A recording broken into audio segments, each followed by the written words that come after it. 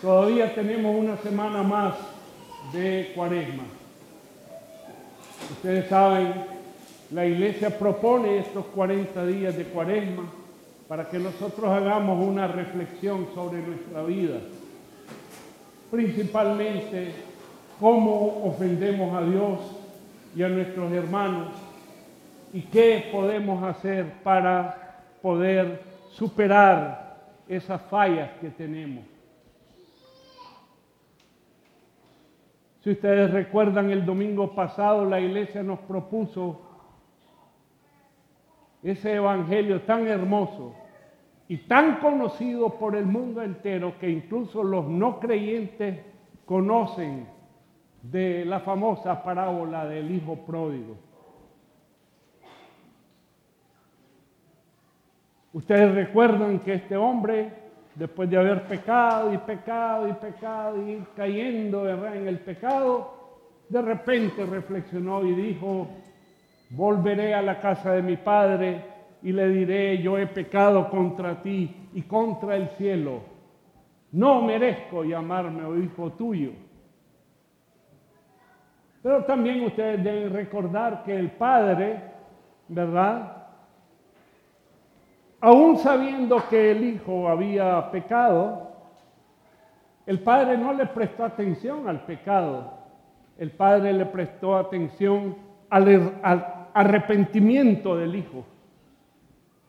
Y por eso él muestra su misericordia. Recordemos, ¿verdad?, en el tiempo de Cristo, quien no andaba un anillo era un don nadie. Y ese es el símbolo que tiene en ese evangelio cuando Cristo le dice: pónganle un anillo al dedo. Vale decir, Cristo, el Padre, le restituye la dignidad de ser un hijo de Él. Lo vuelve un miembro de la familia. Lo abraza, lo besa y hace fiesta. Quizás ustedes me han oído muchas veces que yo los invito a ustedes a que nos metamos en el Evangelio. Meterse en el Evangelio significa sentir que somos nosotros mismos los que estamos en esa situación. Por ejemplo, que nos identifiquemos con el hijo pródigo, pidiéndole perdón a Dios por nuestros pecados y gozando de la misericordia de Dios. Siempre pongo el ejemplo, ¿verdad?, de las telenovelas o las películas, que cuando las estamos viendo nos metemos tanto que lloramos a veces de emoción. Nos metemos tanto que a veces hasta suspiramos por el galán de la película. Nos metemos tanto que a veces le queremos decir al policía que el ladrón está detrás de la puerta. Eso significa meterse en la película. Y eso es lo que yo quiero que ustedes hagan también, de meterse en el Evangelio. Porque el Evangelio de hoy sigue esa línea de la misericordia de Dios.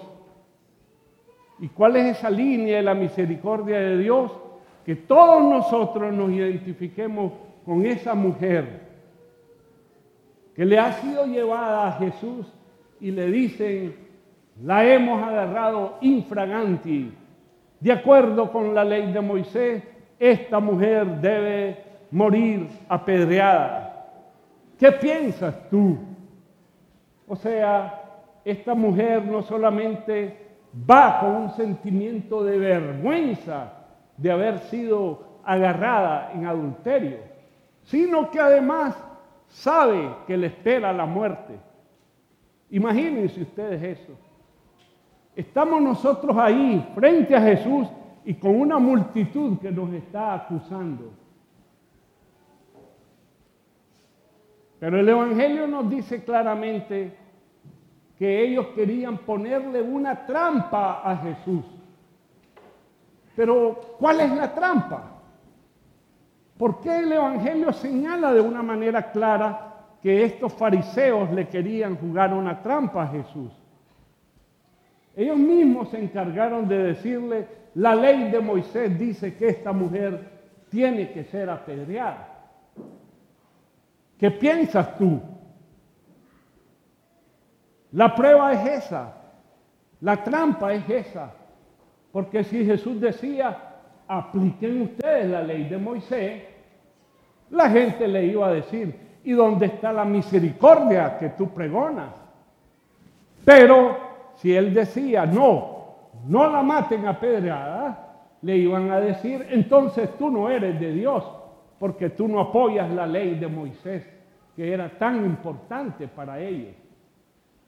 Allá en mi tierra, no sé en México cómo se dirá, si te moves te mato y si no te moves te mato. No hay alternativa, ¿verdad? El Evangelio nos dice, ¿verdad?, que estos fariseos les importaba poco esta mujer. Ellos no estaban interesados en la mujer. Lo que ellos querían era comprometer a Jesús, que dijera algo por lo cual ellos podrían acusarlo. También nos dice el Evangelio que Jesús lo único que hizo fue agacharse y escribir sobre la arena. Ese es el único Evangelio que nos dice claramente que Jesús está escribiendo algo.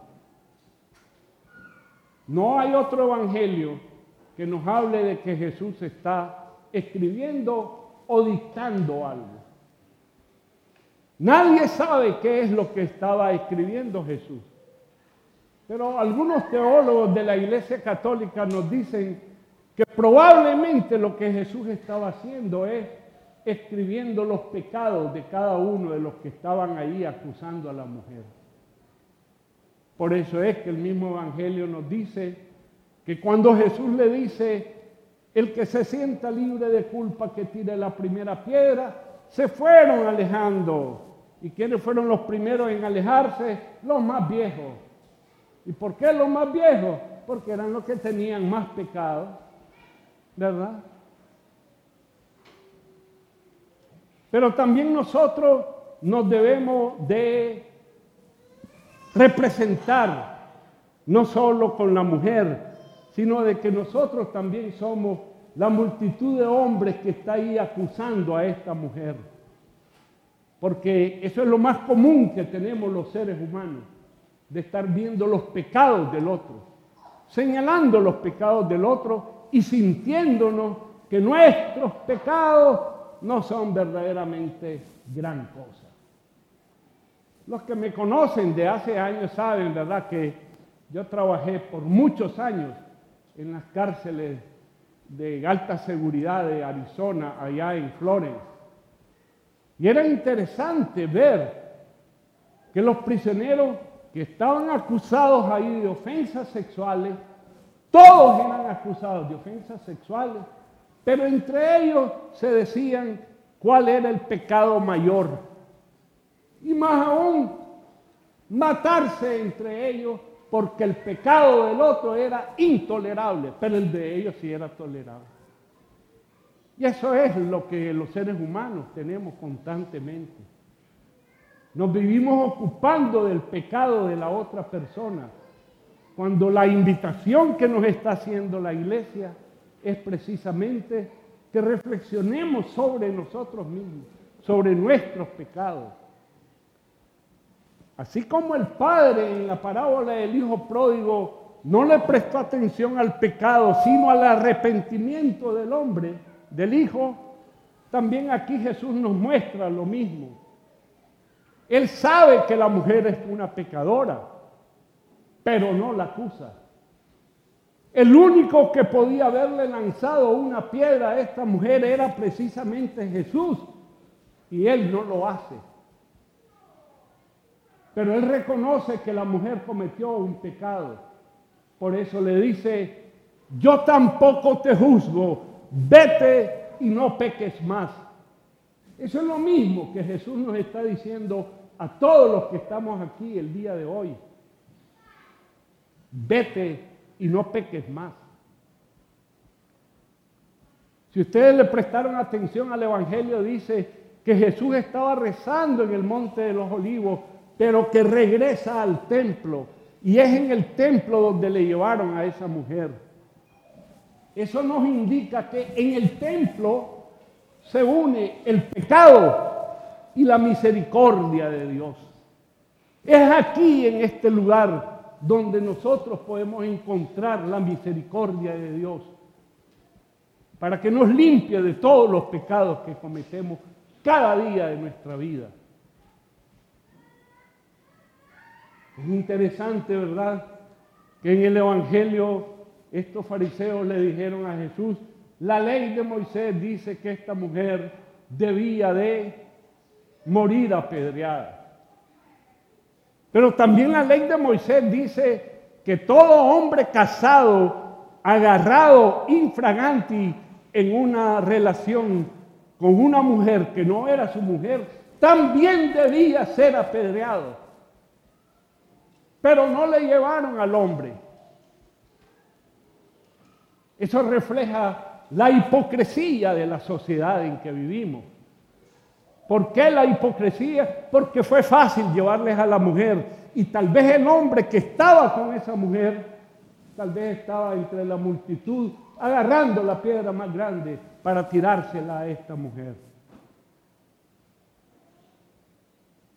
Recuerdo, ¿verdad?, hace ya un tiempo, que cuando venía hacia la iglesia vi que venía una señora con su hija adolescente. Y la muchacha se veía muy sonriente. ¡Wow!, dije yo, ¿verdad? Y le pregunté, ¿a qué se debe que vienes tan alegre? La joven no me contestó, me contestó la mamá. Y me dice: fíjese, diácono, ella tenía meses de estar preocupada de que si Michael Jackson estaba en el cielo o en el infierno. Fuimos a cine para que me le leyeran la mano a la muchacha. Y la señora que le leyó las manos le dijo que Michael Jackson está en el cielo. Y entonces la niña está feliz. ¿Qué te importa vos a dónde está Michael Jackson? Preocúpate de tu salvación.